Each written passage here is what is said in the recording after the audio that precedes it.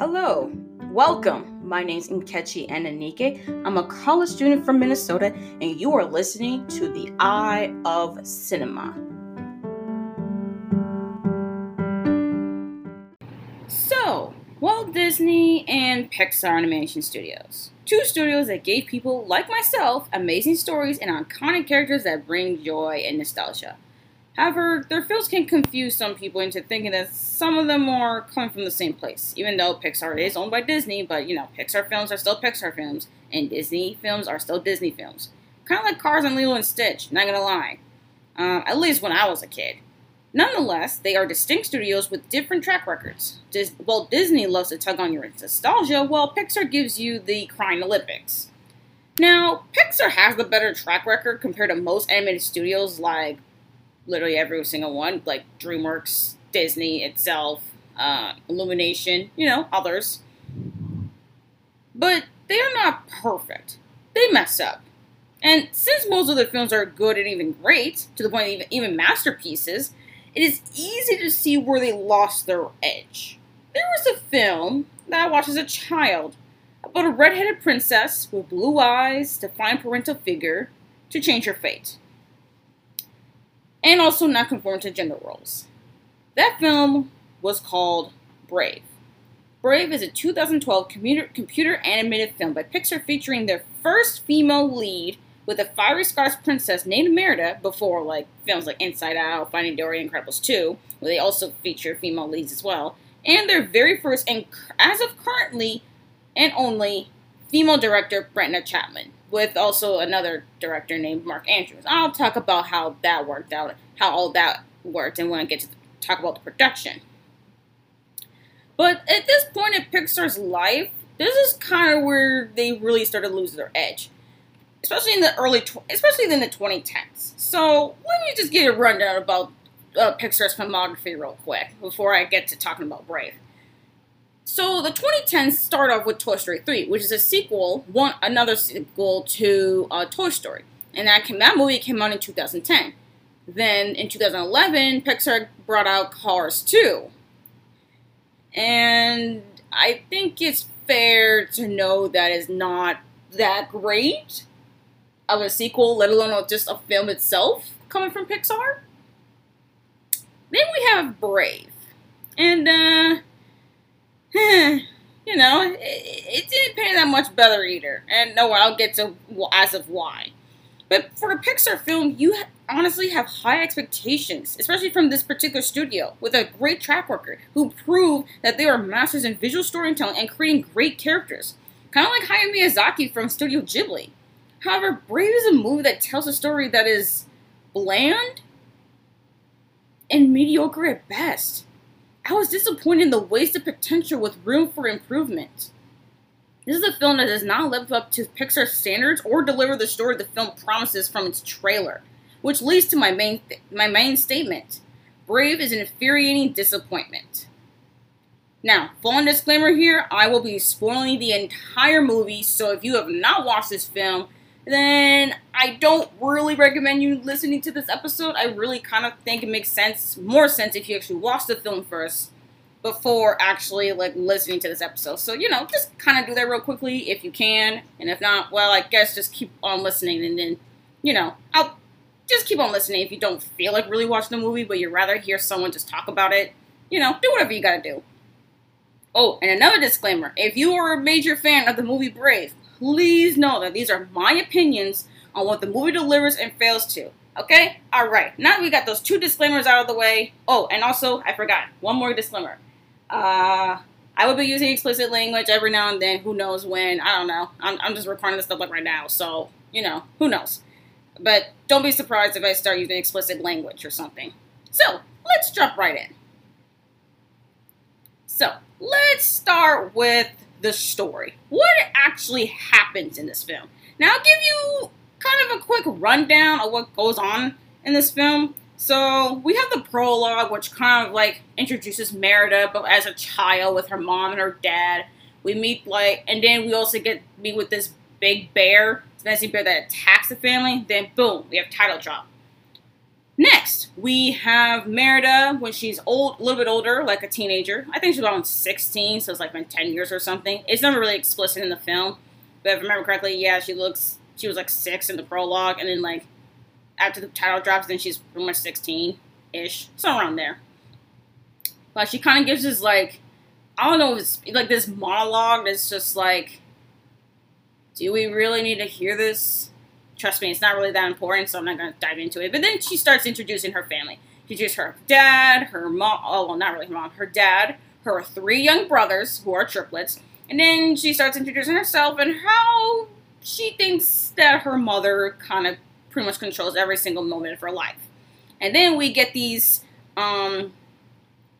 we get multiple scenes showing Queen Eleanor, who is Merida's mom, showing her how Merida's not really into this whole princess thing. You know, with the whole public speaking, into like the music, the arts, and also her mom kind of sort of tests her as far as like what it means, how you have to act as a princess. You know, like there's seriously like a lot of stuff that her mom says, like a princess is not a turtle. A princess has to be known for her kingdom, which actually that one's fine. Does not scoff her gob, which means don't stop her face without food. Rises early in the morning, which I gotta say, I'm kind of a morning person, but I don't like waking up that early in the morning. And she says all these other adjectives about what it means to be a princess. And, well, she ends up, and then Eleanor kind of says in the end that, well, every princess strives for perfection. Which, not gonna lie, I'm like, that sounds like a lot, not gonna lie, even for a teenager. So I'm like, oof. At this point, I kind of relate to Merida. I'm like, that's kind of a lot, not gonna lie. Especially for perfection, when we all know that's pretty much impossible, and that's actually really subjective on what people think is perfection. So that's not helpful. And then we get Merida's kind of I Want song, even though she doesn't sing. Like, no one sings. Well, I won't say that part, but it's not a musical. This movie is not a musical. Even though it does feature a princess, but it's not a musical. It's just this it pretty much has this I Want song called Touch the Sky by Julie Fowlis. Pretty much saying that Merida's true desire is to be free. Writing free. And she does some archery stuff. Cool. And then, yeah, she comes home. And then we are introduced to the betrothal. It's arranged marriage where these other clans come together to their homeland, to their turf, to pretty much present their sons, and Merida has to choose who she gonna marry. And let's just say, Merida is not thrilled about this at all. She's like, huh? I was not made aware of this. Who told? Huh? No one told me I was supposed to get married. No, I was not preparing my life for this. Hell no. So she's like, oh, hell no, I'm not doing this. You can't make me to do this. She was really like freaking out and everything. So Merida storms out to her out of their dining room table to her room. Just putting out her sword because she's just mad. And then her mom gives her this story about this ancient kingdom, and honestly, that's kind of like a teenager thing. Like, oh my gosh, this ancient kingdom, this story that I heard a bunch of times. Like, how the hell is this related to my struggles? And not gonna lie, I did not understand it either, even when you go out through the film. But you know, we'll get to that part later. So, Queen Eleanor pretty much talks about this ancient kingdom, about this king who decided to divide his kingdom amongst his 4 sons. The eldest prince was like, hell nah, I want to rule this place by myself. There's no path, because he was selfish and prideful. You know, the kingdom fell to war, chaos, ruin. Boom, boom, boom. And Merida's just not having it. She's like, what kind of story does this have to do with my life? I mean, and for Merida's, she just keeps saying, it's not fair. Like, she just doesn't want to do this because it's just not fair.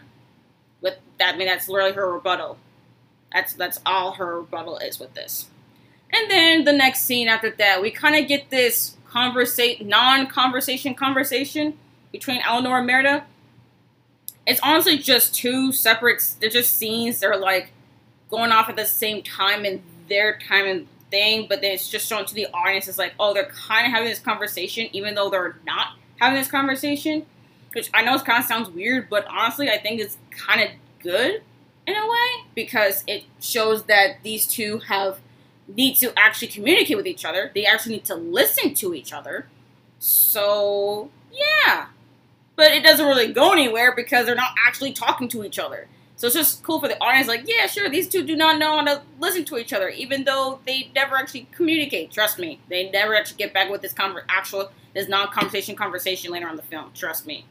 So then, after that, the clans start to come in. Clan MacGuffin, Clan Dingwall, and Clan Macintosh. So Merida gets ready. Eleanor helps her get ready in this very tight dress that honestly looks really uncomfortable. Although I do hear, though, that corsets can be uncomfortable, but there are some that are actually kind of decent. But I think at that time, since this is an ancient medieval Scottish kingdom, I don't think corsets at that time were very comfortable. So, yeah. So, you know, Merida definitely complains about how tight the dress is, and her mother could care less. And then there's this moment where Eleanor seems like she's going to say something important. But then she backs away from it. Just saying, remember to smile. I'm here just like, huh? Like, what? You had this opportunity to possibly connect with your daughter, and this is what you do? You back out of it, and we don't come back to this moment at all? Okay, whatever. So, the clan chiefs finally arrive to the throne room and everything, and then they start presenting their sons. And not gonna lie, the clans themselves are actually not that interesting. But don't worry, I'll get to them. I'll get to all the clan stuff when I talk about characters. It's just story stuff, what goes on. So yeah, but then all the clans start fighting with each other because I guess they insult each other. I guess I'm not totally sure why. Really, they just start fighting with each other. And King Fergus, which I kind of forgot to tell you, that's the king's name. That's the husband of Eleanor, the father of Merida and her brothers. And he's like actually having a gleeful time about it. And then everyone else is like, really, bruh? Actually, come to think of that entire scene, all the men are just fighting with each other. Literally, all of them are ones that's like, this is great, are hilarious. Well, literally, the only two other women in the room, Merida and Eleanor, they're just like, what the hell is wrong with y'all? He was like, oh gosh. So King Fergus is telling him to pretty much stop the fighting, but then they go back to fighting again, and then he joins the fight. I'm like, are you kidding me? And then Eleanor, which honestly, this is kind of a boss move of Eleanor, not gonna lie. She comes in and she starts parting the sea of men. She's literally just walking, and the men move away. I was like, she's parting this sea of men fighting. How the hell do you do this? Wow. This chick, okay, that was kind of a boss move. That's a boss move from Queen Eleanor, okay? She boss like that. And then she starts like pulling the ears of the clan chiefs and her husband, and it's just like, wow. Just, wow. This is just bad. Y'all embarrass yourselves. So finally we go back to actual making stuff sense land. And now she starts introducing the games and how this is all gonna work as far as the Lord's son's gonna compete for Merida's hand. How it is the firstborn, like there's the rules. You have to be a firstborn, and you have to succeed in this event that the princess gets to choose herself. And whoever wins in that event is the one who's pretty much gonna marry Merida. And this is actually the moment where Merida's like, firstborn? Interesting. Firstborn, and I get to choose the event. So guess what? She chooses archery because that is her wheelhouse. Kind of forgot to mention that in the Touch the Sky scene. During that one, so she was riding with her horse named Angus, and she was firing arrows. So yeah, kind of forgot to talk about that. Let's see. So yeah, so the Merida announces that she chooses archery. The games begin. So yeah. The games begin, and the sons start going to the posts, and they only get one shot for a bullseye. So, we start with Lord MacGuffin's son. He misses, like, by a landslide. It was just a huge miss. I mean, it was on the target itself, but, oof, did not get the bullseye. I'll tell you that much. Okay, and then we have Macintosh's son. He was close. He was pretty close. But then he has a freaking fit about it. Like, wow. Very mature, dude. Very mature. And then we get to Wee Dingwall. Dingwall's son. His only son. He, as you can tell, is a serious novice. It's like, I don't think he's ever held a bow and actually fire a bow and arrow at all in his life. But for some reason, he's the one that actually gets the bullseye. I don't know how that happened. I don't know how that happened. It was surprising. I gotta say, I was like, how the hell did you... How? I never understand. That makes no damn sense to me. Okay, well, next part. This is actually where things actually get really interesting. Because Merida starts enacting her plan as to pretty much, well, this is what really the scene goes. She says, I am Merida, firstborn descendant of Clan Dombra, and I'll be shooting for my own hand. So yeah, she pretty much starts to... Sorry. Got a little dry. Let me just get something to drink real quick. Because this is actually an important scene, and I really like this scene, so I gotta... Hold up.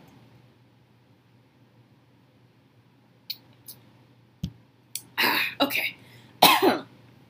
Sorry about that. What was I talking about? Oh yes, this amazing scene. So, as Merida starts to fire arrows, she gets the bull. So she starts from like MacGuffin's side in order to Macintosh and then Dingwall. So she starts with MacGuffin's. She gets bullseye, but Macintosh, bullseye. And as she's shooting these arrows, her mom is really trying to tell her to stop this because it's like, girl, you stop it right now, don't you dare. And also when she gets to the final one, Eleanor says, don't you dare fire an arrow, and I forbid you to fire that last arrow. Merida takes her time to steady her arrow, to look, and she takes at least, and she exhales one breath, and she breathes in, and she lets go the arrow, and the arrow goes through that other arrow, which is like a double bullseye, and it went through like the target thing, and damn, it just shows and then the movie shows a shot of how she gets these 3 bullseyes simultaneously. She just proved herself as a badass right there. But let's just say that badassery is short-lived, because then we go to the next shot where she's literally facing her mother. Her mother and her are like really face to face, so close to face, and Merida's like, I just did what I just did. Ha! You can't stop doing nothing about it. And then Eleanor's just like, ooh, girl. Ooh, you really done it this time. And then we go to the next scene where these two are pretty much fighting and arguing. And honestly, I don't really like this scene as much. I mean, it's understandable because Merida didn't really think of the aftermath of such things that she has done. So, let's see. Yeah, so they have a falling out. They said things and did things that were really mean. And Merida leaves. Her mother cries. And then we get to like the forest, because when she runs away and stuff, then we kind of be in this pillar circle, which I'll also talk about, which is kind of strange. It's pillar circle. And then we start these little ghost-like creatures called the Wisps, which we actually hear about in the prologue. But these Wisps start leading her to a cottage, to the witch's cottage. And to this witch, even though the witch is trying to say no, she's just a bear carver. And gotta say, she carves a lot of things with just bears. Trust me, I think it's a weird thing, and I don't know why she does bears. We'll get to the witch later. But, yeah. So Merida asks the witch, once she finds out that she actually is a witch, to give her a spell.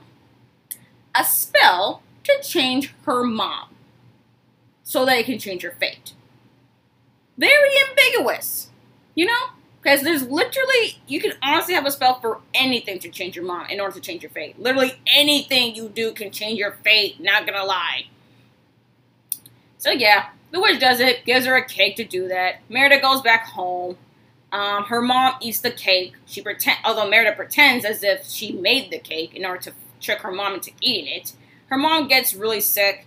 Although, while she's not feeling well, Merida keeps asking how she feels about the marriage. And I'm just like, really? Not a good time, Merida. Not a good time.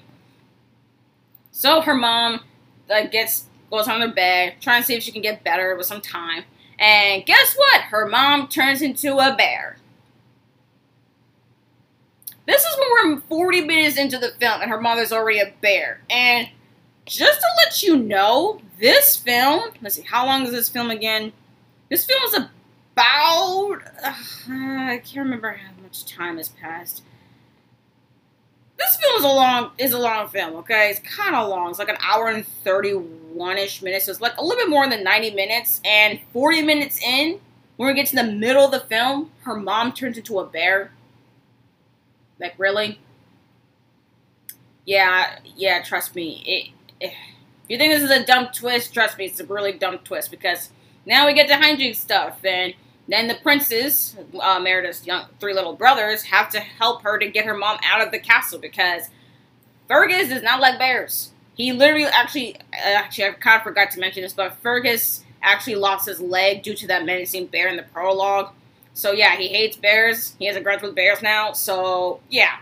They had to get Eleanor and Merida out of the castle to go back to the witch's cottage to see how to change Eleanor back. So, they did that. They get to the witch's cottage, but the witch is not there anymore. Huh, how convenient. And then we get this cauldron voicemail.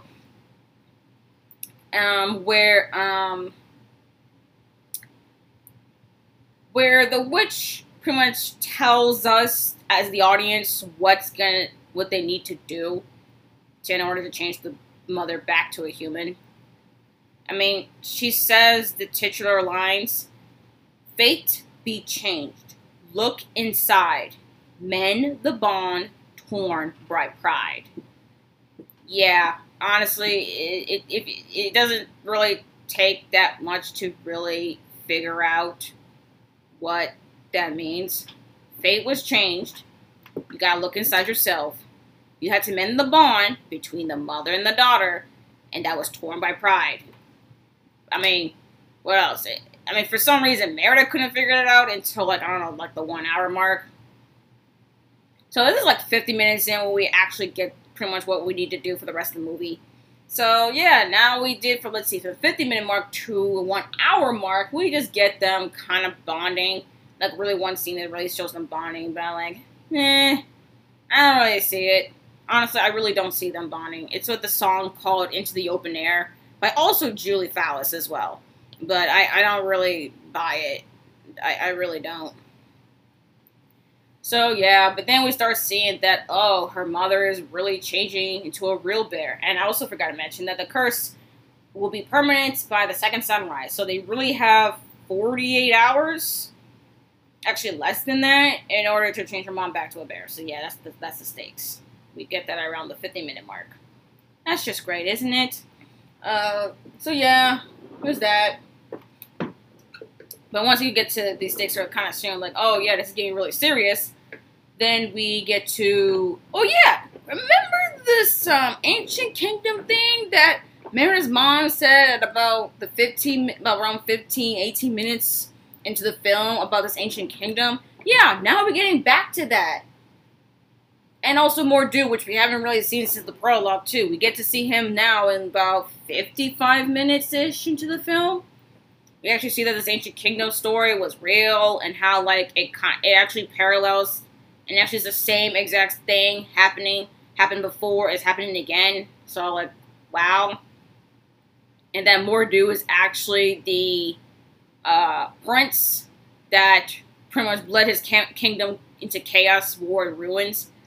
So yeah, so then they had to like escape from that kingdom because it's actually really a rubble. Like it's so in rubble, like you would never realize it was once a kingdom before. Just kind of sad in that case. So let's see. Yep, they escape. Now they have to now they know what to do because we know about the ancient kingdom now and how that happened. So now we know that guess what? We need to go back in order to mend the bond that was torn by pride, which is the tapestry. And I'm just like, huh? Look, I'll get to the tapestry and all that stuff when I get to a little bit more without the characters, but what the hell does the tapestry have to do with them with their bond? What the hell? So yeah, they get back to the castle, but apparently during this entire time in the film, the men, all they were trying to do is just fight amongst each other.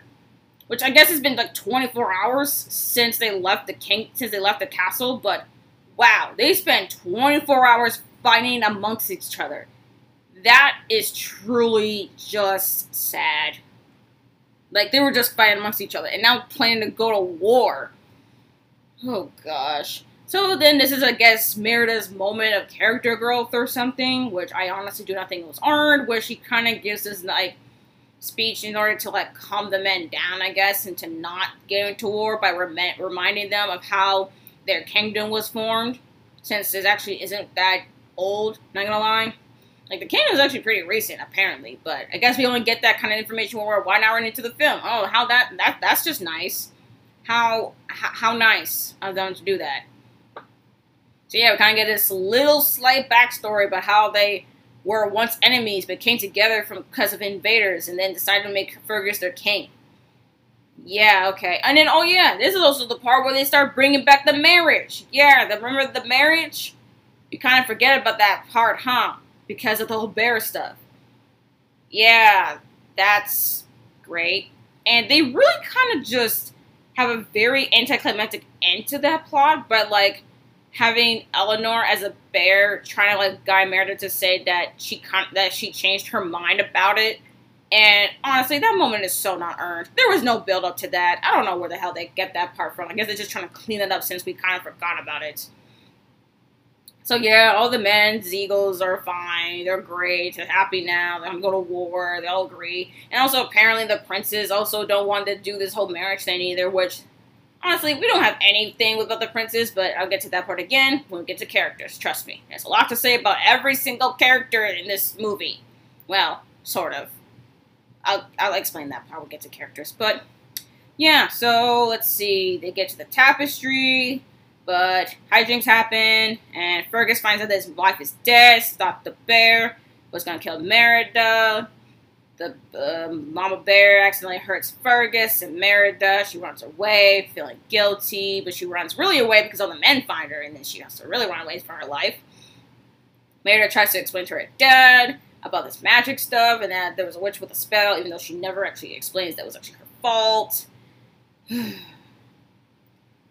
And then she gets locked in her room. She starts pouting about it. But then she's like, nope, I need to get this tapestry out. And then she uses her... And then also a thing I kind of forgot to mention too. Remember the little triplets? You know, the boys that helped them to help Merida and Eleanor escape the castle? Yeah, so apparently Merida forgot about the cake that she left in the kitchen. They ate it, and now they're bear cubs. Another bad twist with this movie. No one cares about these damn thing. What the hell? Gosh. Ugh. So yeah, the bear cubs help with getting Merida out of her room, help with the tapestry, all that stuff. There's tension rising here because the men are getting really close to nearly getting Eleanor, and Merida is trying her best to sew up the tapestry. But luckily she makes it in time before, even though the men and Fergus capture Eleanor as a bear, even though Fergus has no idea that Eleanor is actually a bear and he's about to murder his own wife. Yep. But Merida stops that from happening, and then guess what? We see Mor'du again. Oh, that's just great. For the climax, okay? So, climax time. The men are trying to fight Mor'du. Merida tries to, but she fails, and it looks like he's about to kill her. Then I guess we have Mama Bear 2.0 coming in to protect her daughter. Because Eleanor's like, oh, hell no, bitch. You ain't gonna kill my daughter. You bet. I'm gonna whoop your ass. So that's what she tries to do. And then Mor'du dies. Yeah, he gets, like, crushed by one of those stone pillar things. Like, no, seriously, he gets, like, seriously crushed. And then we see the soul of the eldest prince from the ancient kingdom. And he kind of, like, nods to Merida. And then, bam, he looks like a whips. So I'm like, wait a minute. So you mean to tell me that the... Okay, you know what? I'll get to the whips later, but yeah, that's how that ends part. So Mor'du's dead. Spirit is free. Oh yeah, so this is when the second sunrise comes. And Merida uses the tapestry to cover her mom, and hopefully her mom can be turned back to human, but nope. Her mom is fully a bear. Then Merida cries and apologizes to her mom and keep crying until the sun The actual sunlight actually touches the tapestry, and then her mom is back to being a human. I guess it's like a fake death kind of thing. And yeah, she's like butt naked. Yeah. And also, because of the curse because of the spell has been broken, then the princes are also turned back into humans as well. So there's all happy ending and stuff. Merida and Eleanor are kind of close again now. The clans leave. They go back to their respective lands. And the movie ends with Merida's small, short monologue talking about being brave enough to change your fate, which, honestly, I don't see how that was even a struggle for her, but whatever. And then, yeah, the movie ends. Hoo boy. I talked about for just about 30 minutes talking about the movie, and I haven't really gone into depth about the characters or anything else. Oh well, this is just me being very detailed. Oh well. So, that's the movie. So, yeah, one word for this entire story. Kind of confusing, not gonna lie, but also kind of similar at the same time. Like, it's honestly two movies, but in one. You know, it's two separate, I feel like there's two plots that makes up one story that makes that story very confusing. Like, it starts off literally with the arranged marriage, but then we start to shift focus by the 40-minute mark to Eleanor being changed from a human to a bear. And then we have to, like, figure out what that, and then they lazily bring in with the marriage plot. As if I'm like, wait, so this stuff was important, which led to all these events, but then, yeah, we just clean it up under the rug like that? Sure, okay. And I don't know if it's just me, but I felt like the whole bear twist was kind of similar to another film from Disney that came out in, like, 2006, which is, like, 6 years before this movie came out. You know, called Brother Bear. But then in Brother Bear, it makes sense, a lot more sense why it has to do something with the bear, because the main protagonist in that movie killed a bear, and that bear was actually a mother with her own cub, and then that protagonist had to be changed into a bear in order to pretty much take care of this bear cub. So it makes sense in that regard, but it doesn't make sense here. Like, what does Eleanor have to be turned into a bear for? Like, the whole bear thing doesn't make sense. And also, it's really weird with the witch character about this whole thing with bears. I don't know why she calls bears. I find that very strange. And also, there's not that much development as far as the actual, like, world that the kingdom is set in. Like, we don't actually get any background or lore, except for that speech thing towards, like, the end of the film. Like, you know, like a couple scenes before the climax, where Merida kind of, like, references how the kingdom formed. But I feel it's so lazily put in that, like, it doesn't really matter. I feel like such stuff like this should have been said in the beginning of the film. Because there's actually a line that Eleanor says when in the sequence of scenes where she's trying to teach Merida how to, like, pretty much be a princess. And she says, a princess must be knowledgeable about her kingdom. That's nice. As the audience, can we also be knowledgeable too? Like, this is a fictional world. This is a fictional medieval Scottish kingdom. I kind of would like to know more about how this kingdom was formed. And, like, maybe a little bit learn more about your Scottish culture stuff. I mean, I could tell that some stuff was definitely been, like, you know, you get a little bit of it. But, like, I don't know. I don't really feel like this is a Scottish film, you know? It doesn't give me much Scottish feels. It really doesn't, except for, like, some things said in Gaelic and then the Scottish accents. Yeah. That's pretty much it. There's nothing really else. It kind of sucks. And also, the legend of this ancient kingdom is actually pretty pointless as well. Like, it's trying to, like, I guess, parallel and contrast with, like, what Merida is doing. But it doesn't really feel like it really mattered.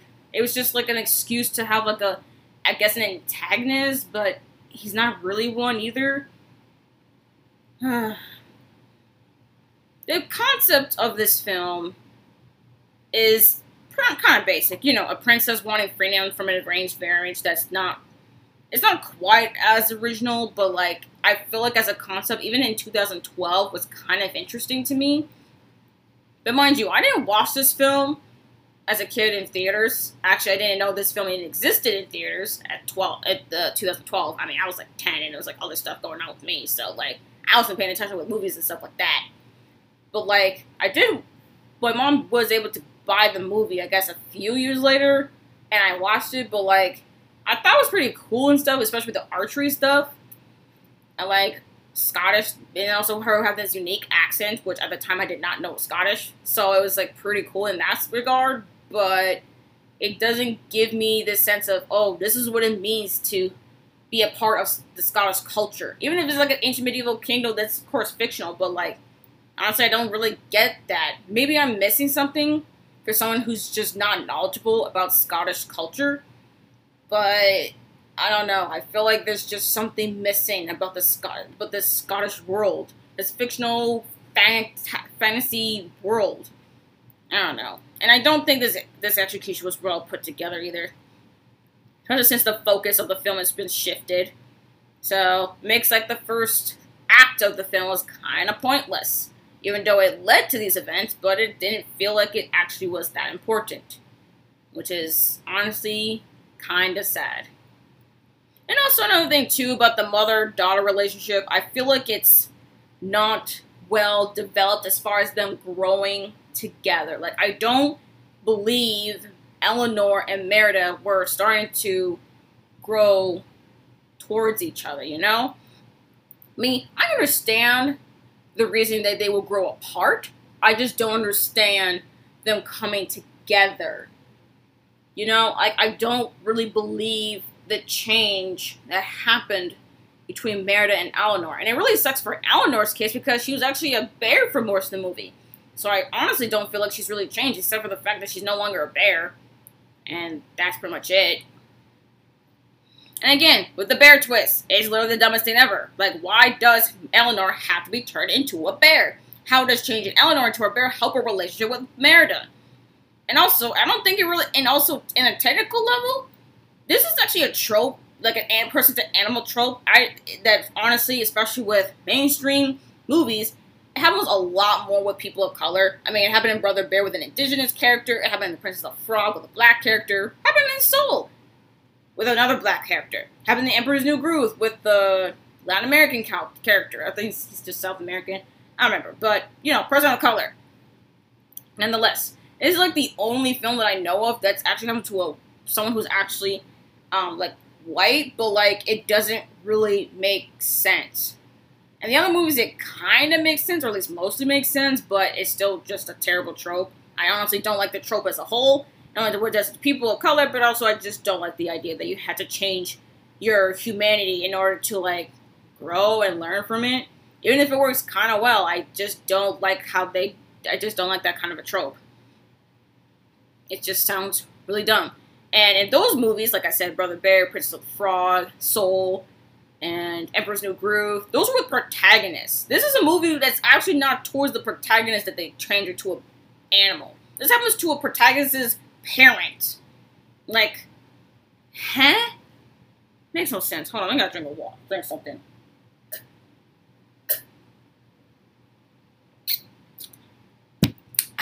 Sorry, my throat's dry again. Okay, so let's get to the part that I really, really, really want to talk about, and that would be the characters. Let's start with Merida, our first female-led protagonist. Merida is headstrong, decisive, energetic, but she's also brash, pretty bratty, boring, and really whiny. She seeks freedom and independence. I mean, which is kind of shown in Touch the Sky, where she literally wants to fire arrows into the sunset and be adventurous and be independent, to be free. She even says she says a lot in this movie, actually the first act actually, that she wants her freedom. She doesn't want to be confined into marriage at all. She's actually, to be honest, I kind of thought it was filmed a little bit, like how maybe she's just completely opposed to marriage. But honestly, I think she says that she's just not ready for marriage. which is actually pretty distinct because I had a kind of a headcanon with her about her being possibly aromantic asexual, which is a person that has little to no sexual attraction, that's asexual, and little to no romantic attraction, aromantic. But it's quite possible that she could possibly not be aromantic asexual or aro ace, but yet just someone who just doesn't, who's just not ready for marriage. She's just opposed to the idea of marriage because right now that takes away her freedom. She doesn't feel like she's ready for it at all. And she doesn't want to be pressured into doing that right now, especially when she apparently had no idea that she's going to be betrothed. No one actually told her that she was going to get married at 16 or have an arranged marriage. No one mentioned this at all, which honestly, I feel like that's really strange that no one would, especially her mother, would not mention that she's preparing her whole life in order to be married and become queen. Well, not become queen part, I think she knew that she was going to be queen, but she didn't want to be like queen in the sense of like, that's like her mom. But I think it should have been a discussion that should have been talked about, which, by the way, I feel like there's very little actual discussions going on in this film. I feel like if there were times where they showed mature adult conversations between a mother and a daughter, I think a lot of the problems in this movie would have been solved. Or at least show why they can't have these kind of conversations. Well, they do, in a way. They kind of show us in this one scene, you know, like I talked about, this non-conversation conversation, how they kind of show us as the audience that, yeah, these two characters can't really listen to each other. They want them to listen to each other, but they don't. But yet the whole bear twist shows that they do. Yeah, I don't buy that. So yeah, no, that's the headstrong, decisive, energetic stuff because, you know, she wants her freedom and stuff, but she's pretty brash, not gonna lie. Like, she really does things like kind of impulsively. Like, she, remember, like I was talking to you about the her plan that she concocted for the games as far as to her, she'd be shooting for her own hand. So yeah, she thought of the plan to get there, to do all that, but she didn't really think about the consequences of said actions. Because in a way, well, not in a way, she actually really did embarrass her mom, her dad, and the clan chiefs. She embarrassed everyone that she really does not want to be married, and there's no point of her being married at all when she's this good. And that's honestly kind of messed up. Because it really, really shows that, like, wow, you just showed you're literally better than everyone by, like, a landslide. Oof. But it's honestly, the part was just the most badass right there. Because not only is she defying an all-age-old custom, but she's really defying her mom, who's telling her to confine to the tradition and gender roles of what it means to be a princess. Which, honestly, I feel like is a missed opportunity with this film now that I think about this character with Merida. And especially with her mom. Who is, in a ways, kind of the opposite, but also similar to Merida. Similar. Not quite the same. Merida is definitely a lot like her father than her mother. But, you know, she has her moments. For Eleanor, she is graceful, elegant, and diplomatic. But she's also strict and also stubborn. Like Merida. Merida is also stubborn. You know what? The entire family is stubborn, not gonna lie. Everyone is pretty stubborn in this film, so... But in, like, Eleanor's case, she's really trying to show her daughter what it means to be a queen. And how to be a queen, especially since this kingdom is actually pretty young. Like, this kingdom was formed by Merida's parents and these clan chiefs from who knows how long ago. So, yeah. There's a... I mean, this... Like I said before, I truly wish there was, like, a background, or at least...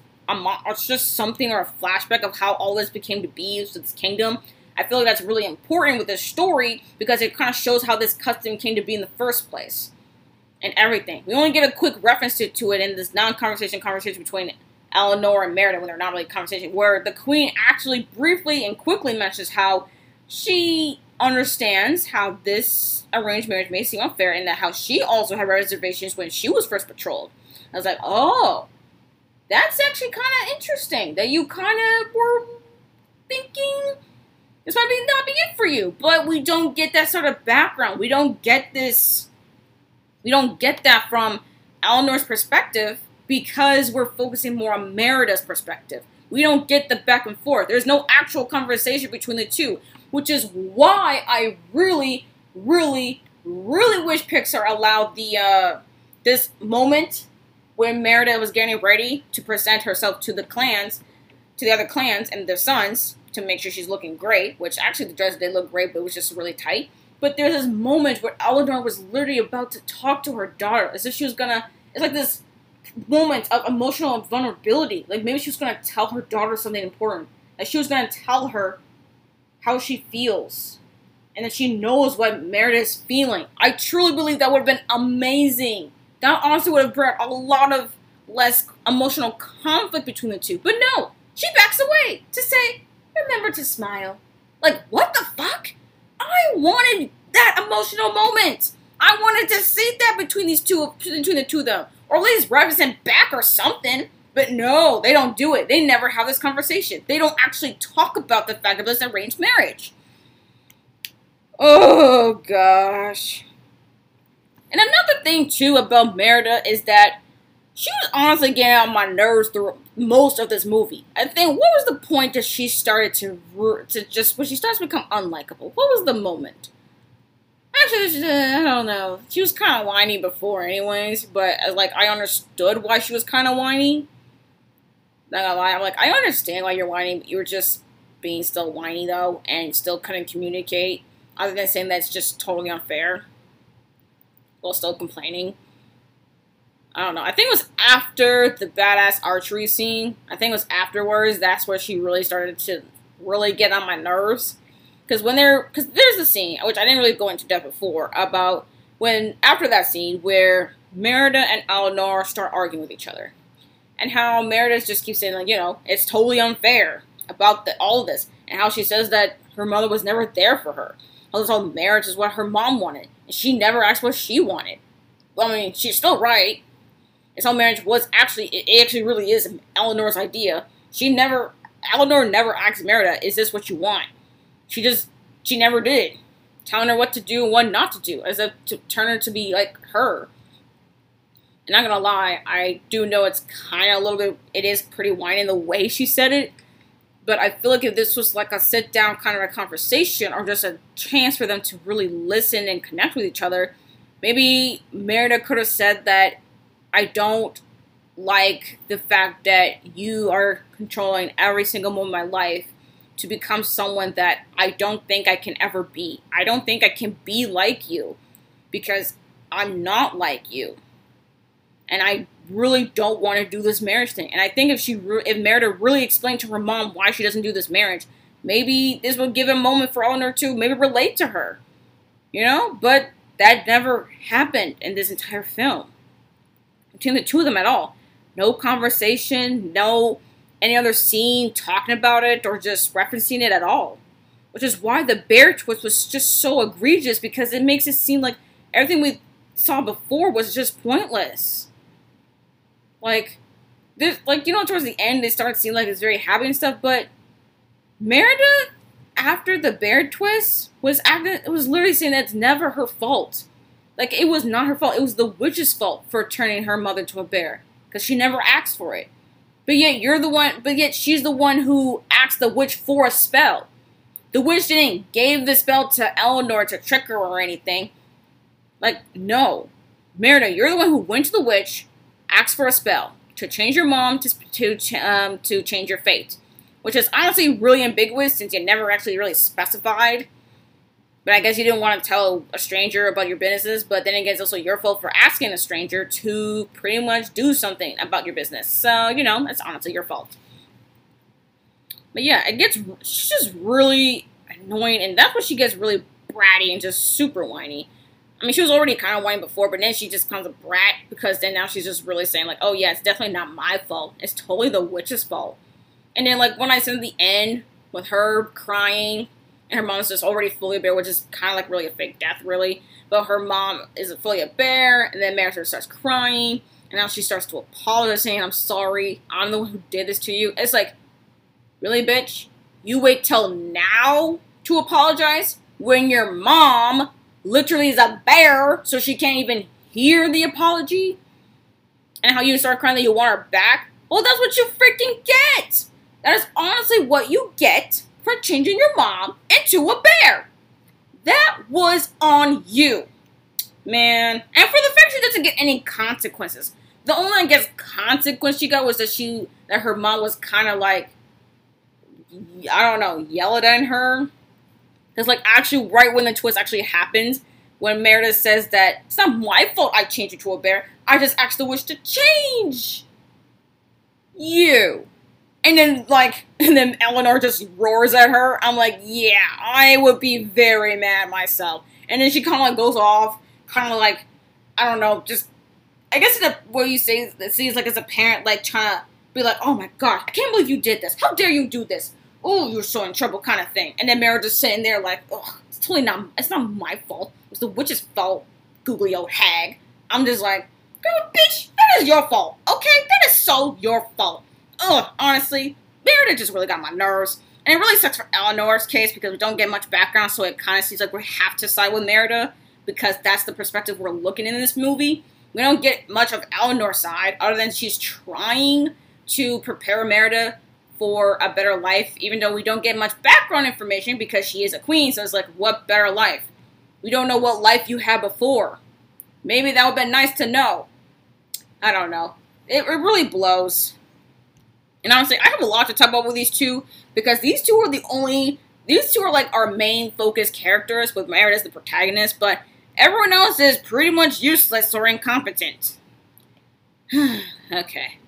I'm going to drink some more water because, oh boy, we have more characters to go through, even if there's not much to talk about each of them, since they're just useless, pointless, and incompetent. Oh boy. This is going to be a doozy one.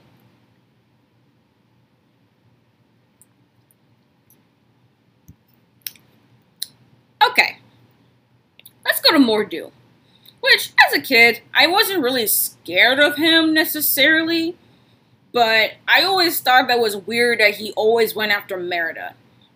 And he only gets like 3 scenes the entire movie. 3 scenes that we actually see him. The prologue, the time where Merida and Eleanor go to this ancient kingdom's ruins, and then the climax. That's it. If he's truly an antagonist, then he doesn't really have an overarching presence in the entire film. He really sucks as an antagonist, if he is meant to be it, which I don't think he is meant to, because he doesn't really have any motivations for what he's doing.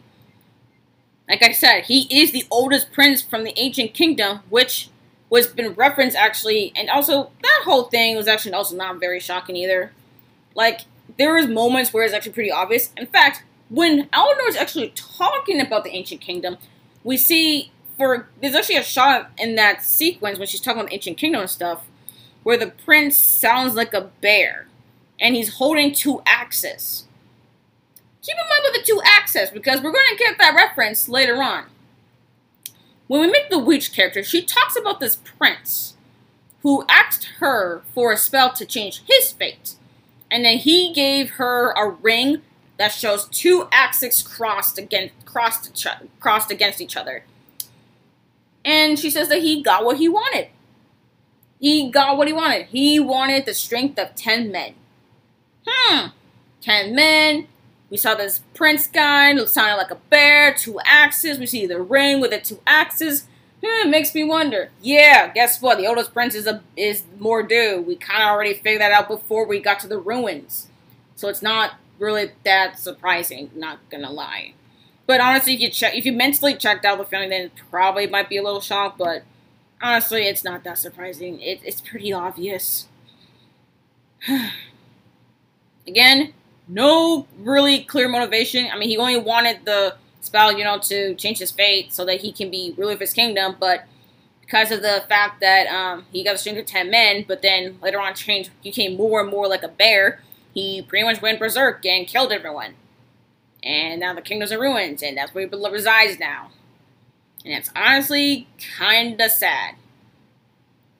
And for his case, actually, it's kind of a little bit intriguing. At least to me it was. Because I just was always wondering to myself, every single time I watched this movie as a kid, I always ask myself, why did Mor'du attack Merida? And I guess in a narrative standpoint, they were just trying to show, like, hey, he's pretty similar to Merida. This is what happened. This is what would have happened if Merida was a bear, and she pretty much did whatever she wanted to change her fate, and it probably would have ended her kingdom to war, chaos, and ruin as well. Which I guess is fine, but do you really need to have this legend or this like legend of this ancient kingdom with Mor'du? It's really just eh. But then it also doesn't explain why he's attacking for Merida specifically. Like, every single time this guy is seen, he's always trying to always go after Merida. He even went after Merida as a child in the prologue. It honestly makes no sense. And there's no explanation as to why. And he has no actual connection besides his parallel. But there's no actual connection beside the parallel. That's it. Just because he's a parallel to Merida. That's the only connection. And I guess whatever they have in the prologue, but still does not explain a damn thing. Although I do have a kind of a theory. I feel like the Wisps are the souls of the people from the ancient kingdom that died. And I look to Merida as her being the person who is meant to destroy Mor'du in order to avenge these people that died. So that's it for the Wisps part. But then as far as Mor'du himself, he's already a mindless bear. So honestly, I think his soul just really wanted to escape. He just wanted to die, which is actually really sad. He just wanted to die. He wanted someone to kill him so that he's no longer a bear and that his soul can finally be free and that he can finally rest. That's kind of compelling. Except that they never really explain it, and it kind of shows you only see him like 3 times in that total movie, and we don't get much personality. We actually don't get any personality with him. He's so bland, just there, just wow, just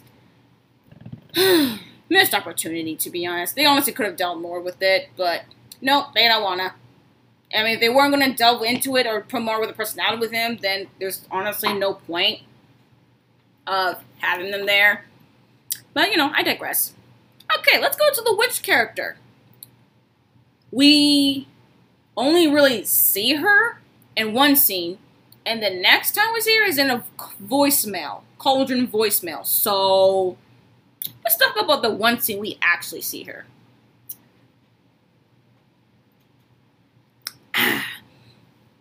So, we see that we made the witch. She's in a small cottage. She claims that she's a bear carver. And yeah, she has a lot, and I mean a lot of wood pieces revolving around bears. And it's never, ever explained why. In fact, the witch character is actually pretty pointless. Her only purpose is to give Merida the spell. And to tell her and the audience how to reverse it. That's it. She's this old lady that just has this weird thing with bears. And it's never explained why. To this very day, even as a kid, and now, as I'm talking to you about this, I have no idea why she carves bears. To the point that it's actually kind of creeping me out. And I'm surprised that Merida didn't feel that was strange. Well, she thought it was kind of strange, but she was only, she was just confused because the Wisps led her to the cottage. So, yeah, doesn't really do much now, does it? That's it? That's the only thing you found strange? And then she was so shocked and happy that she's a witch so that she can change her fate. Okay. And the witch doesn't have any other intentions except for just, getting paid and doing the spell real quick. And then she, leaves for this festival, and then she won't be back till spring, which is pretty convenient. And she forgets to tell Merida that, that the spell will be permanent after the second sunrise from which the spell has been used. So, also convenient, so we can come back to it. Yeah. That's really weird. So yeah, the witch character is not really that interesting. She does her thing to give the spell and give us the audience and Merida and Eleanor what to do. So no explanation for her bad reception. There's no actual intent from her. No motivations. Nada. Just a blank slate for someone to just give the protagonist something. Yeah, great. Okay, so I kind of lumped the other characters, like the male characters, into like two separate categories, where King Fergus and like the clan chiefs and every other male character, between the lords, the clans, and the triplet sons, and everyone else. So yeah, there's not really much to talk about the other the male characters in this movie. Fergus, dad character who pretty much Merida relates to a lot. He doesn't believe in magic. He fought Mor'du in the prologue, which led him to losing his leg. Kind of like Hiccup from How to Train Your Dragon. He's not really good at public speaking, but he seems to care about his family, and especially his wife and daughter and sons. He cares. He does. But, like, another thing, too, that I kind of find interesting with Fergus and Eleanor is that their marriage was also arranged, but for them, it kind of looks like it's going well. Interesting. Makes it kind of think if the movie focused on the arranged marriage, maybe we can have a contrast of how maybe Eleanor could have used, hey, your dad and I went through an arranged marriage, and look how we turned out. We love each other. We have four kids. We have a kingdom that's prosperous and, well, in all things good, even though we have these clans and have to do with arranged marriage because it's custom and stuff. But, you know, maybe it'd be nice to kind of show that contrast. Maybe if we focus more on the marriage plot, you know? But I digress. And, back to Fergus, though. He likes to fight. A lot. He's kind of like the source, well, him and the other other male characters are the source of the rude humor and the comedy in this entire movie, which, by the way, is actually not that great. I'll get to the rude humor because this movie is rated PG, because of scary action sequences and rude humor. Which the scary stuff, like, I guess it's pretty scary. It kind of is scary, I guess, for a child, sort of. I don't know. I watched some other PG stuff, and honestly, it didn't faze me as much. Maybe because I was just so used to it. Who knows? But I digress. So yeah, he likes to fight a lot.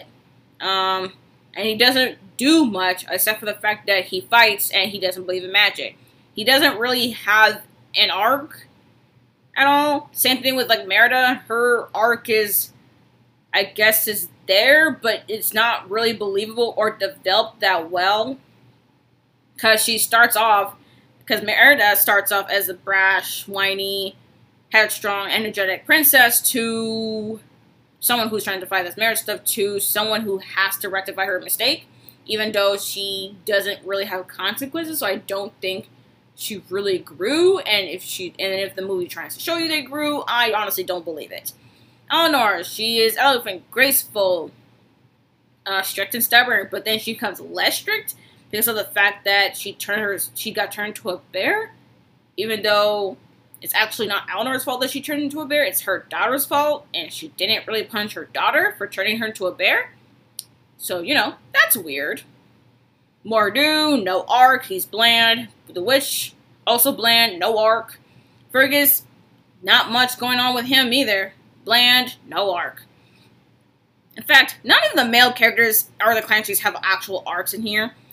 Except that, like, and it's really sad with the clan chiefs cases because the whole build-up with the marriage and them coming over is meant to be pretty important in the first act of the film.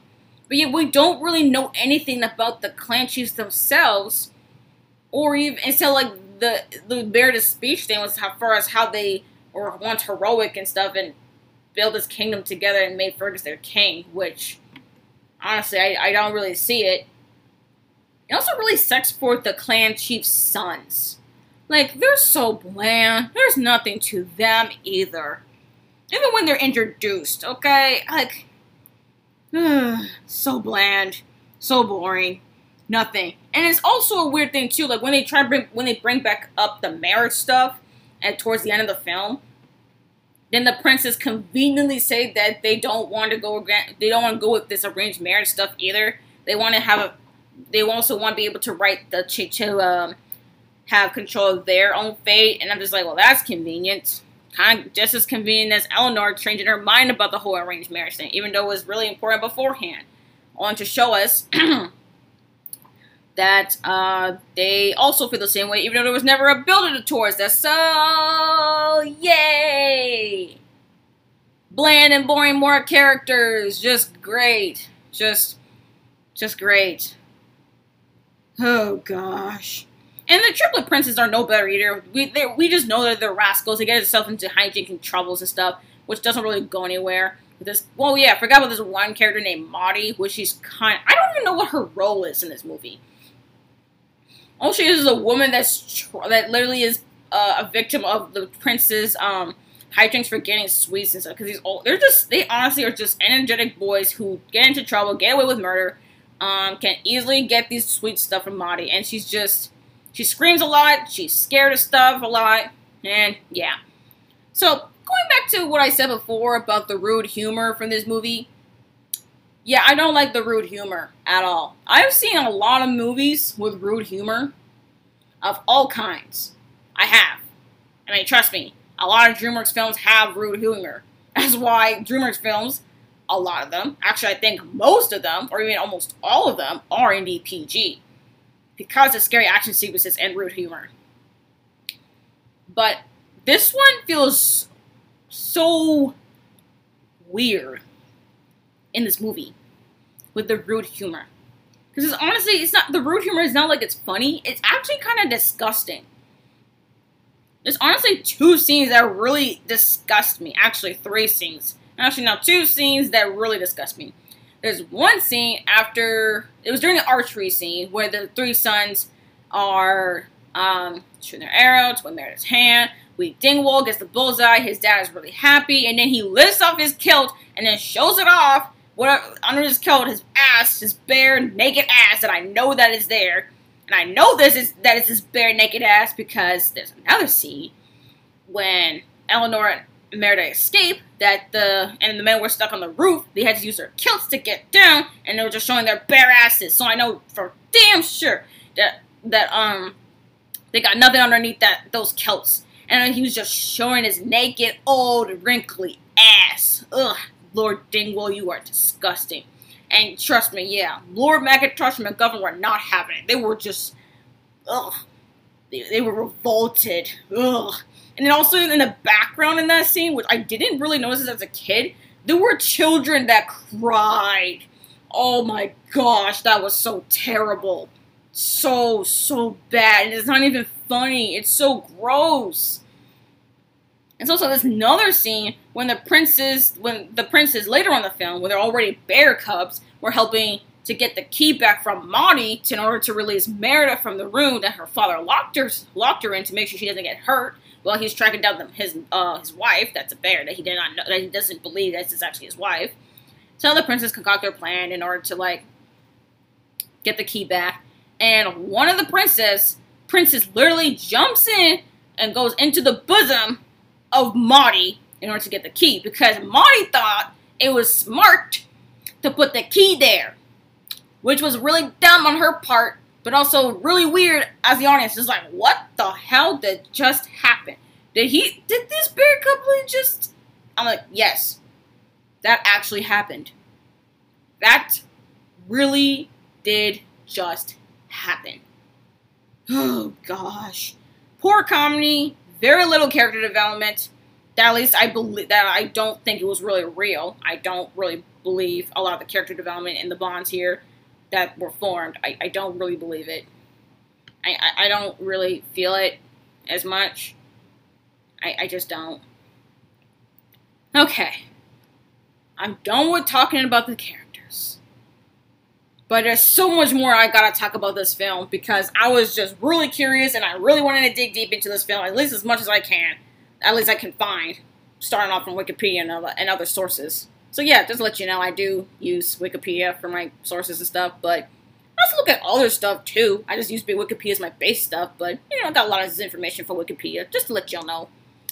Okay, so let's talk about the setting. we don't really know that much as far as the actual setting of the film. So I decided to just see what inspired this setting of this film, since we don't actually get an actual explanation about the setting. Or at least the explanation is very brief. So, this movie is set in this fictional medieval kingdom that the Clan Dunbroch is in, which is actually inspired by the Scotland Highlands, Scotland itself. And fun fact, the crew actually traveled to Scotland for inspiration.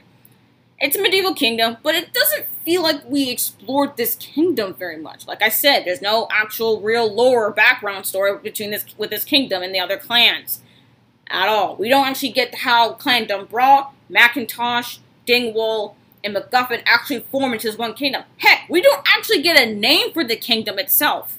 We get the names of the clans, but we don't actually know the name of the actual kingdom itself. Like, are we supposed to assume that it's Scotland? That all these clans form a kingdom called Scotland? Is that what we're supposed to assume what this is? Because if so, that is not made clear. And I guess this movie is really trying to make me assume a lot of stuff, or at least make me theorize a lot of stuff, because it's never explained. Ugh, and for people who don't really care about theories and headcanons and all that stuff, then it's not going to make sense to them. And then we have, like the games that talk, like, you know, to win Merida's hand. It's really inspired by the Highland Games, which is pretty much like a Scottish Olympic Games, where the clan chief's sons must win Merida's hand. So yeah, that's just that. And the castle that inspired the real castle called Donatar Castle, it was actually inspiration for the Clan Dunbroch Castle. And there's also these standing pillars, the stone pillars, which were actually inspired and actually called in real life, that's in the Scottish Highlands, the Canalias Standing Stones. I hope I pronounced that correctly. I think it's pronounced Calanias, I think. I hope I pronounced it right. But I'm just going to go with this. So yeah, these standing stones.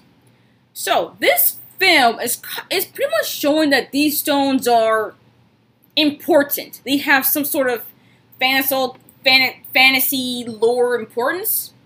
Because the first time we actually see these pillars, these stone pillars, Agnes accidentally throws Merida because he stops before he gets to the center of the pillars. Merida's in the center of the pillars, and that's honestly where kind of gives this ominous sound.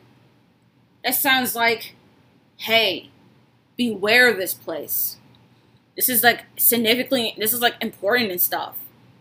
But yet, it doesn't actually explain why that is. Like, Angus literally refuses to go into the middle of he doesn't want to go inside the pillars at all. He'd rather be on the outside of it than going inside of it.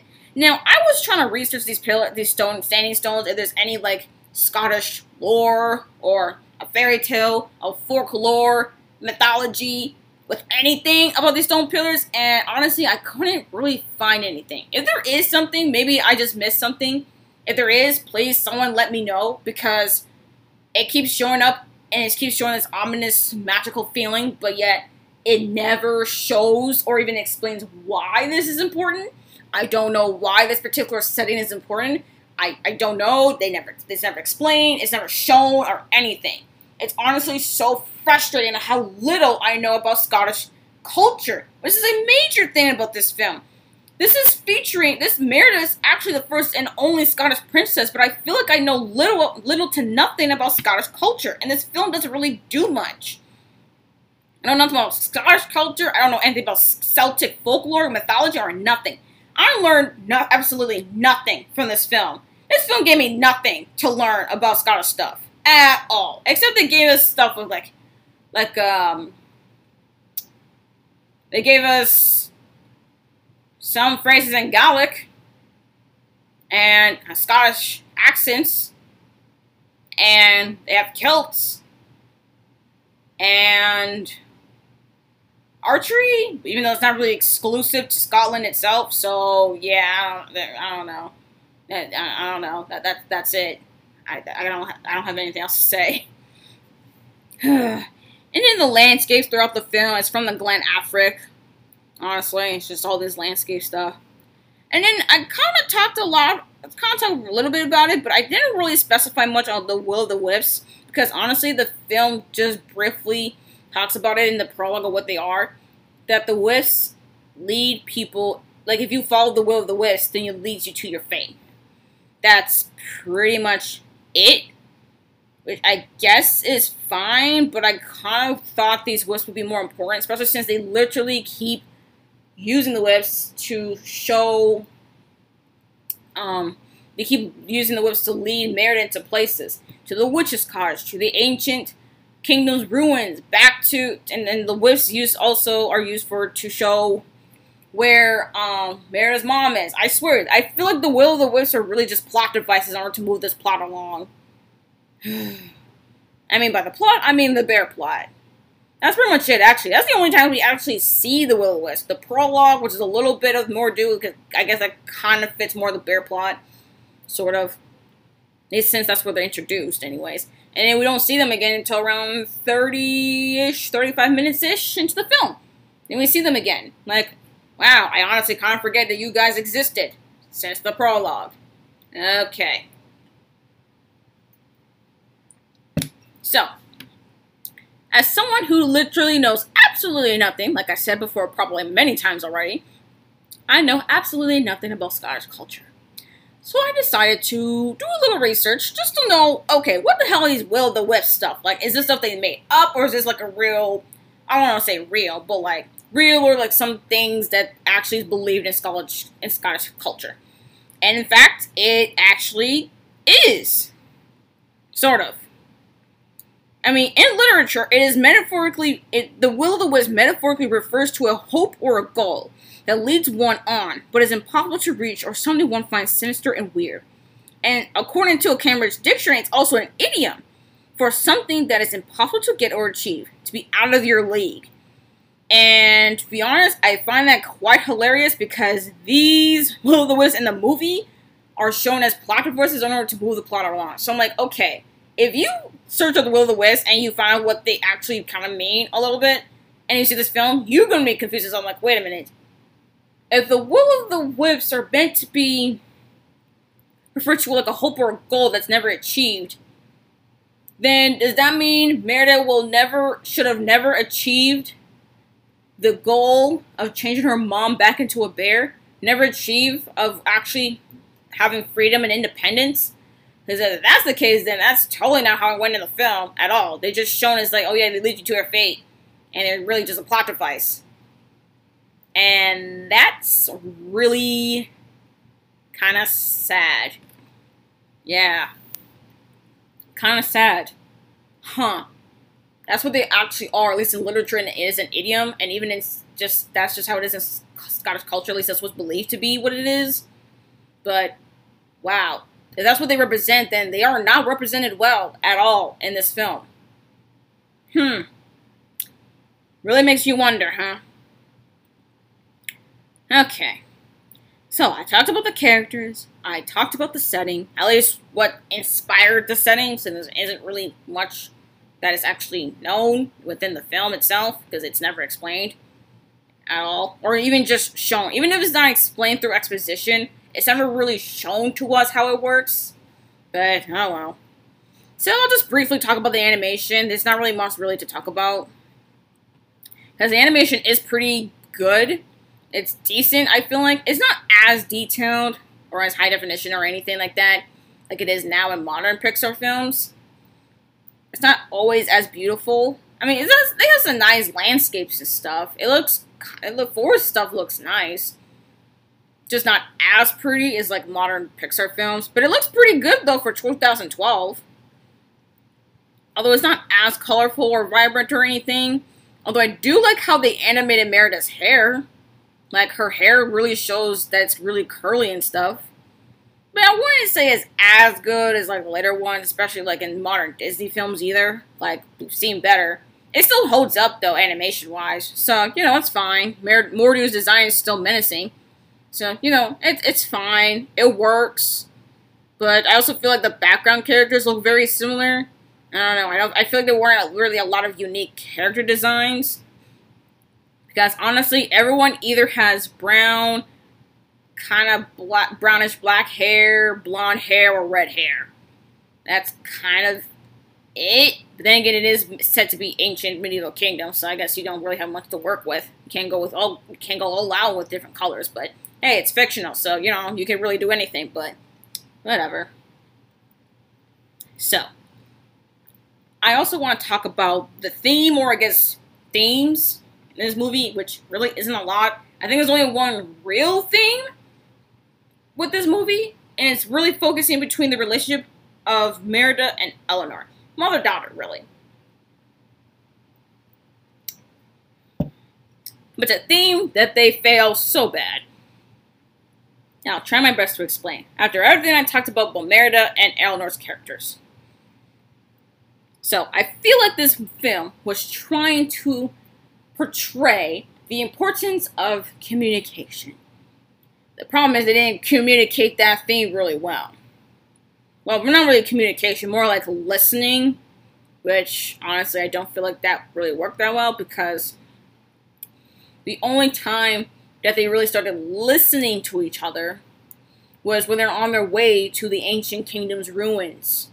That's the actual only in real time they really started listening to each other.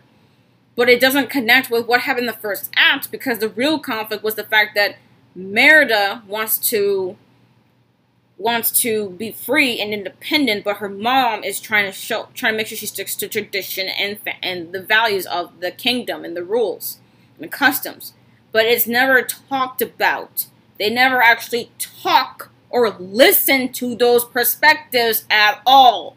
And that's what makes the whole thing about Eleanor suddenly changing her mind about it so egregious, because it doesn't make sense. There was no build-up with that moment. So that moment is just half-assed and ruined. It doesn't make any sense. There's no time that they actually really started listening to each other as far as what they really want from each other, and listen, like nothing. Just nothing. And there was opportunity for such thing, but they just backed away from it. And another thing too, which I guess I never really talked about, but you know, like I said, this movie is called Brave. Why is this movie called Brave? There's no actual theme of bravery here, because I don't think anyone really struggles with it. I don't see anyone actually struggling to be brave. Especially Merida as the protagonist. She doesn't struggle to be brave. That's actually her thing. Is that what the movie is? To show that she is brave? Because if that's the case, then it really kind of it's poorly titled. I really don't like this title at all. Brave is really a dumb, one-worded title for a movie that doesn't really fit this movie. I don't see it. Which is why I actually really prefer the original title for this movie. Which I better start actually talking about the production history and the reception for this film when it came out in 2012. So let's start with, who are the directors again? Yeah, there are two directors that, there's some, the production for this film has a lot of insidious behind the scenes. But let's start at the very beginning. Let's start with a woman named Brenda Chapman, who actually started the process for this film in the mid-2000s. It wasn't until 2008, April of 2008, that it was announced from Pixar that there will be a new film. And the film will be called The Bear and the Bow. I know, since we've been through this entire stuff and talking about the story, yeah, it makes you think, like, The Bear and the Bow? Huh, so they really were intending to go the bear route, huh? But trust me, I'll get to the original thing and all that, and why she really specifically went with that title. And like I said before, Brenda Chapman was the first and still is the only female director for a feature-length film in Pixar's history. The only one, and that was back in 2012. And what year are we in? Oh yeah, 2021. Oh boy. Time has flown and not much has changed, huh? So, Chapman drew inspiration for this film from her relationship with her daughter at the time. And originally the movie, The Bear and the Bow, was supposed to be about a fairy tale, about the relationship between a mother and her daughter.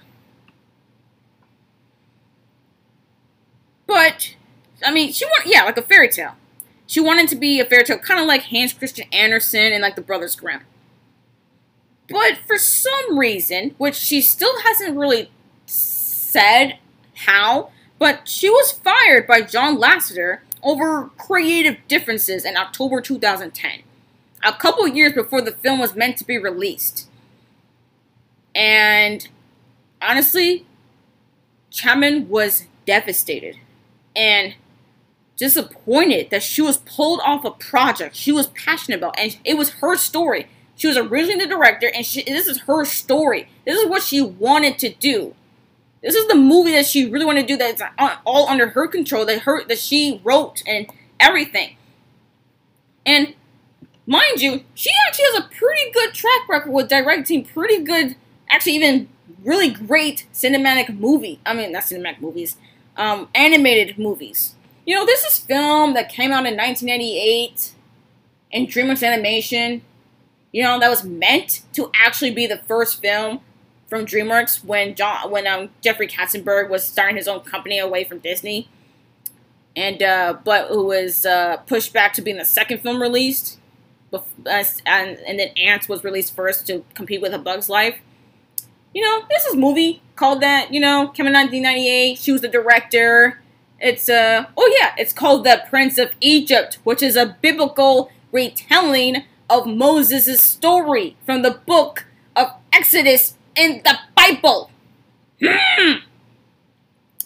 So, yeah, The Prince of Egypt, which is honestly, which I truly think is actually a fact, that is a cinematic masterpiece, the best film coming from DreamWorks filmography as of today, and yet, John Lasseter fired her over creative differences. And we still don't know what those creative differences were. We don't know really what actually really led up to her actually just being fired and pulling off the project. No, we don't know. She doesn't want to talk about it.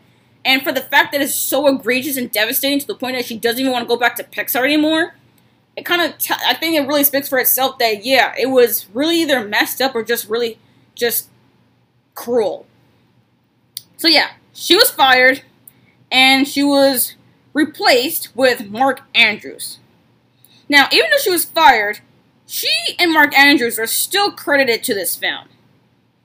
So there was actually this interview that I got from this article talking about how she was devastated and how she's still happy on how the film turned out, even though it's still a little bittersweet because she thought it might be a little bit better if she was the director instead of a man named Mark Andrews. And that her vision still remained the same, but yet there was a lot of changes that she didn't really want to be in the film. Like, for example, one thing, she wanted the film to be set in winter, because she was really sticking with the whole bear twist and the relationship between mom and daughter. But it was supposed to be like in set in winter, so that when her mother is turned back into a human, it can become sunny and warm to show that transition that was impactful and magical. Which, not gonna lie, I think would have been kind of a little bit better. You know, it kind of would have been changed the setting. It would actually probably look really pretty. Who knows? I don't know. I like looking at the forest and stuff in winter. It looks pretty nice to me, especially when it's animated really well. And also, there would have been a lot more significance and details with the curse itself. First of all, she's like, hold up. It's not supposed to be about bears. This whole bear stuff, this whole bear fixation, that was never the intention. The point with the whole curse is that this is actually the real wish with Merida. Her wish was make my mother more like my dad. Now, the original idea with Ferg is that he's supposed to be more bear-like. So, still, I mean, it's not very as specific, but a lot more specific than change my mom to change my fate. I'll tell you that much. A lot more specific than that. But yeah, make my mother more like my dad. So, since her dad is a lot more bearish, then her mom became more bearish. And to the point that she really looks like a bear. Since her dad was supposed to look a lot more like a bear. A redheaded bear, but nonetheless. I'm like, oh. When I found this out, I was like, oh. This is why. Okay. This is why okay. The bear twist at least makes a lot more sense in that regard. But like, I I don't know. That's the only stuff I can find as far as like the original idea for the project with the bear and the bow. I wish that I could learn more what the idea was and how it's gonna change throughout the entire film. I don't know. Honestly, it sounds like it was gonna be better. Not gonna lie, it really sounds like the movie would have been better if we went with Chapman's idea for this film. And also, Andrews, what he did to change the film, he shifted the focus on the fairy tale aspect to more Merida's relationship with her mother. Which, honestly, I don't really believe because the way that the movie turned out, it didn't really look like it really focuses on that relationship. Well, it looks like it did because there was a big conflict between the two of them in the first act. But then after that, she turns into a bear. That makes no damn sense. That's entirely the main character's fault, but she really pretends as if it's not, which is still dumb, which makes the character really unlikable and just bratty and whiny. So yeah, makes us really think about all this stuff. It's so disappointing in that regard that honestly this movie could have been better. You know, with just some minor improvements here and there. This could have been a lot better. It could have been a decent Pixar film. Decent. Or actually good even. Who knows? I don't know. I will never know. Because that movie will never exist.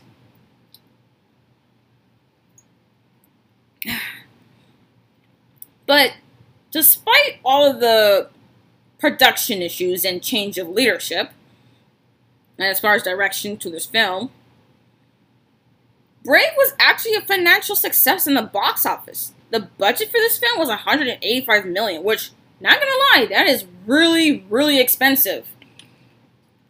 I mean, if you're getting close to $200 million for an animated film, that is honestly a lot of money.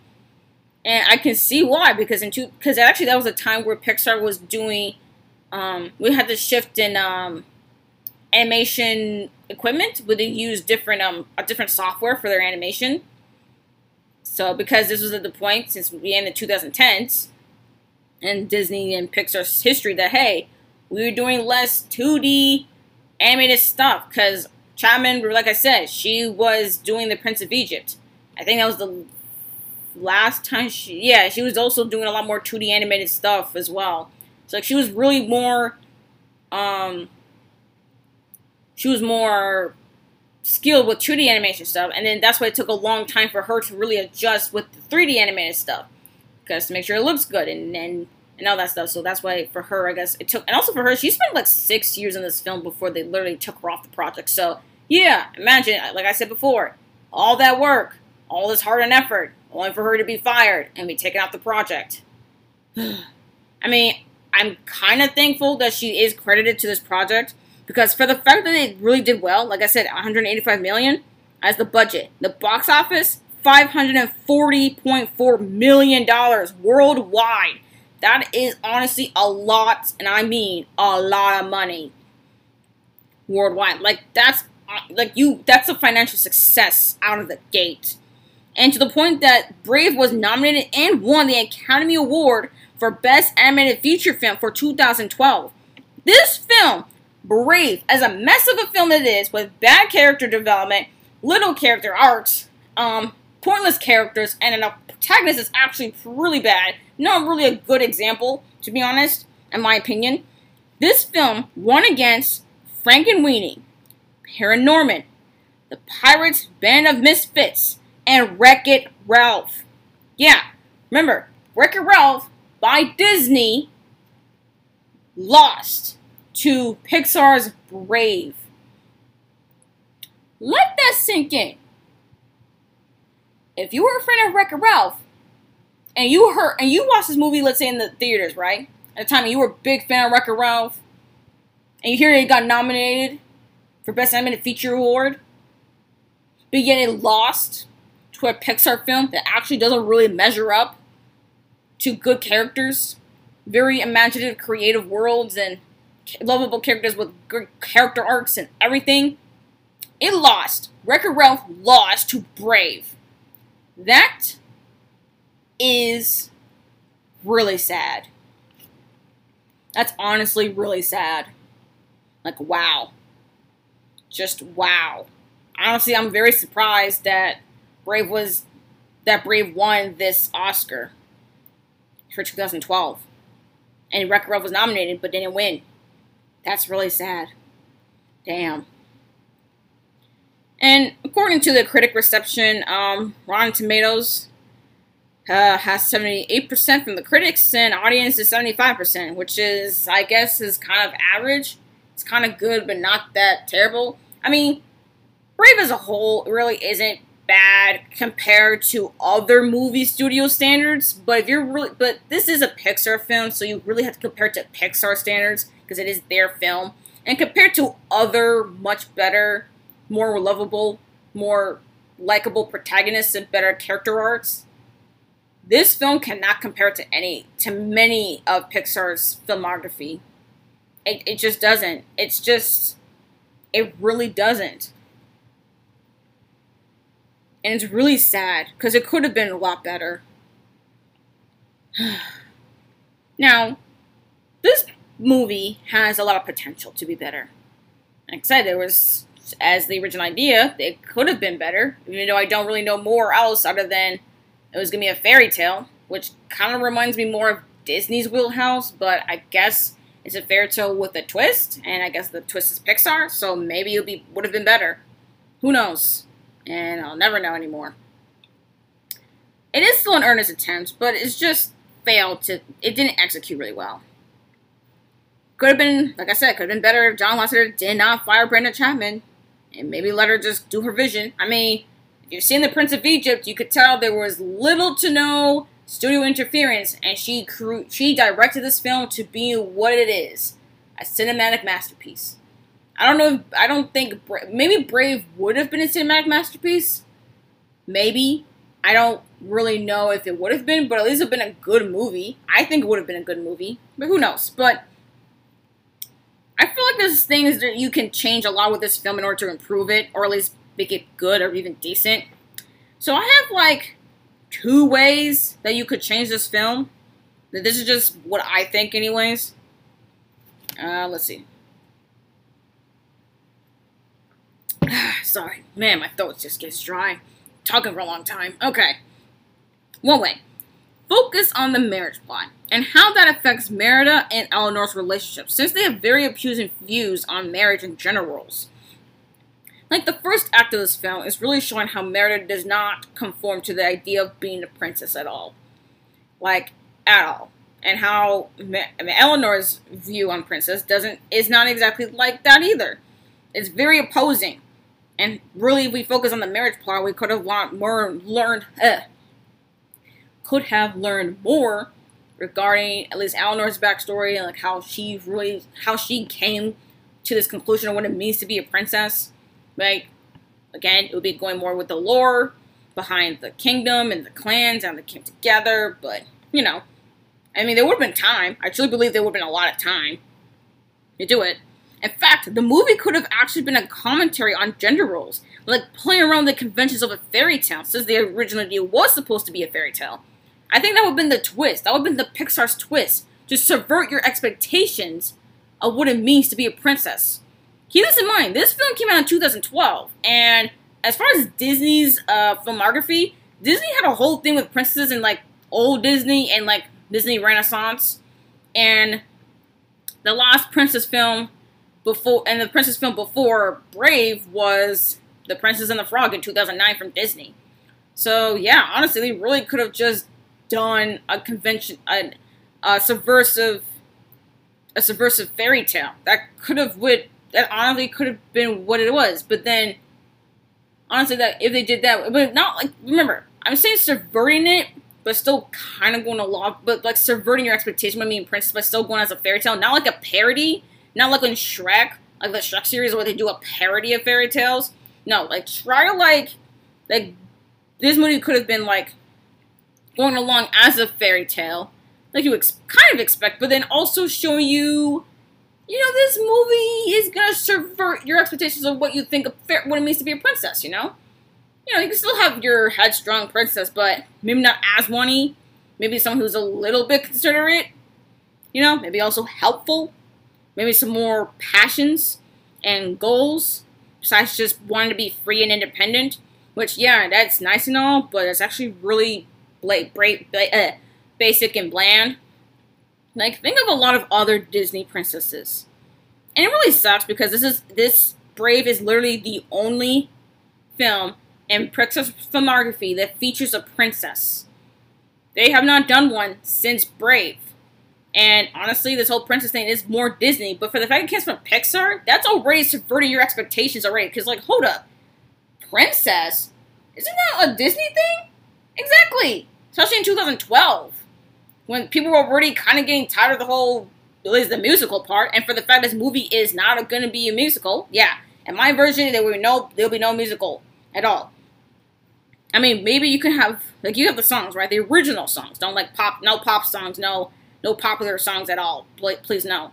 Like, make this, like, use songs that are original. That really fit and tie into Scottish culture. Even just Celtic culture. But I would prefer more specifically with Scottish, to be honest. And, yeah, really putting a commentary of gender roles and the importance of being a princess and the role of a princess to a kingdom and to herself. Really put an emphasis on that, you know? So, yeah. This version would definitely make you think of a classic Disney film with a more memorable score. However, subverting your expectations with a princess who has a counter ideology on the conventions of being a princess. Okay? So that's one version. Another version. Build up the Legend of Mor'du. If you really want to stick with the whole bear twist thing, then you gotta build up this Legend of Mor'du in this ancient kingdom. And how he's actually an active presence and an active threat in this film. And how it puts a strain on the kingdom and Merida's relationship with her mother. The bear twist could be like an inverse because Merida would try to find clues to Mor'du's weakness, while Eleanor tries to make plans with the lords about Mor'du in order to, like, because she is very diplomatic. That's what Eleanor is. She's a diplomatic queen. She actually is pretty much the boss. There's Fergus, but he doesn't really do much as he's a king. All he does is fight and defend. But Eleanor? No. She's the one who actively is in charge of, like, this kingdom, really. She's the one who makes the rules. She's the one who makes the calls. She's the one who sets everything up. That's what she does. It would have been more of a strain between Merida and Eleanor's relationship in the way of, like, oh, we have this active threat. And how Merida wants to, like find clues and go on an adventure to stop this threat. Which, honestly, I felt like that was the idea for this film in the trailer. It really kind of built up like Merida was this warrior princess, that she's going on a quest to stop this beast named Mor'du. Like, I thought that would have been the idea, but no. That's not what the film actually is. But I feel like that's this other version, my second version, would have been more focused towards that. So yeah, Merida finds clues to find Mor'du's weakness in order to stop him, while Eleanor's trying to find ways to build defenses along with Fergus and stuff, but also being diplomatic with the lords, making it like more action adventure with fantasy elements. And also, the Whips could also be like a constant character with a quick lore reference. Like, actually referencing to, like, how the Whips are really important and how it's actually a well-known fact about what the Whips are, you know? And how they actually have a personality. Like, maybe each Whips is different. A community of Whips that actively, like, trick people into their fate kind of thing. You know? I don't know, like, better utilize them if that's what you want to, if you want to use them, or if not, just get rid of it. And also, this version will also could have more references to Scots culture. Since, again, I'm not that knowledgeable about. The stuff I found out was just quick searches here and there. But I think it would be really great, though, to, like, really ask Scottish people, like, people actually from Scotland, who maybe currently live there, or people who've been there, or immigrated from there, or whatever, that, you know, to learn more about the culture a lot more, and really implement that to the film, since this is the first and only Scottish princess. Then again, I don't feel a lot of films don't tend to do that, but they tend to do it sometimes with other films and stuff as far as the culture, but they don't want to heavily reference it to alienate the American audience. But hey, educate the American audience. Sometimes we be dumb like that, okay? We need to learn. Sheesh, give us a movie that's entertaining, aspiring, and also educational. Come on now. Just saying. Not a bad idea. But these are merely my ideas on what could have been improved, not gonna lie. So, in conclusion, Brave is a wasted potential princess film with an earnest attempt to be good, but ultimately failed to do so. It really is just a mediocre children's film that I do not really recommend adults to watch, since there really isn't much substance for an older audience. And I would give this film, let's see, what score would I give this film? I would give this film 3 out of 10 stars. 10. Yeah, 3 out of 10. Yeah, so as far as stars wise, like out of 5 stars, that would have been 1.5. Yeah, that would be 1.5 stars out of 5. But yeah, 3 out of 10. That's what this film is. And that's really, really bad. Oh boy.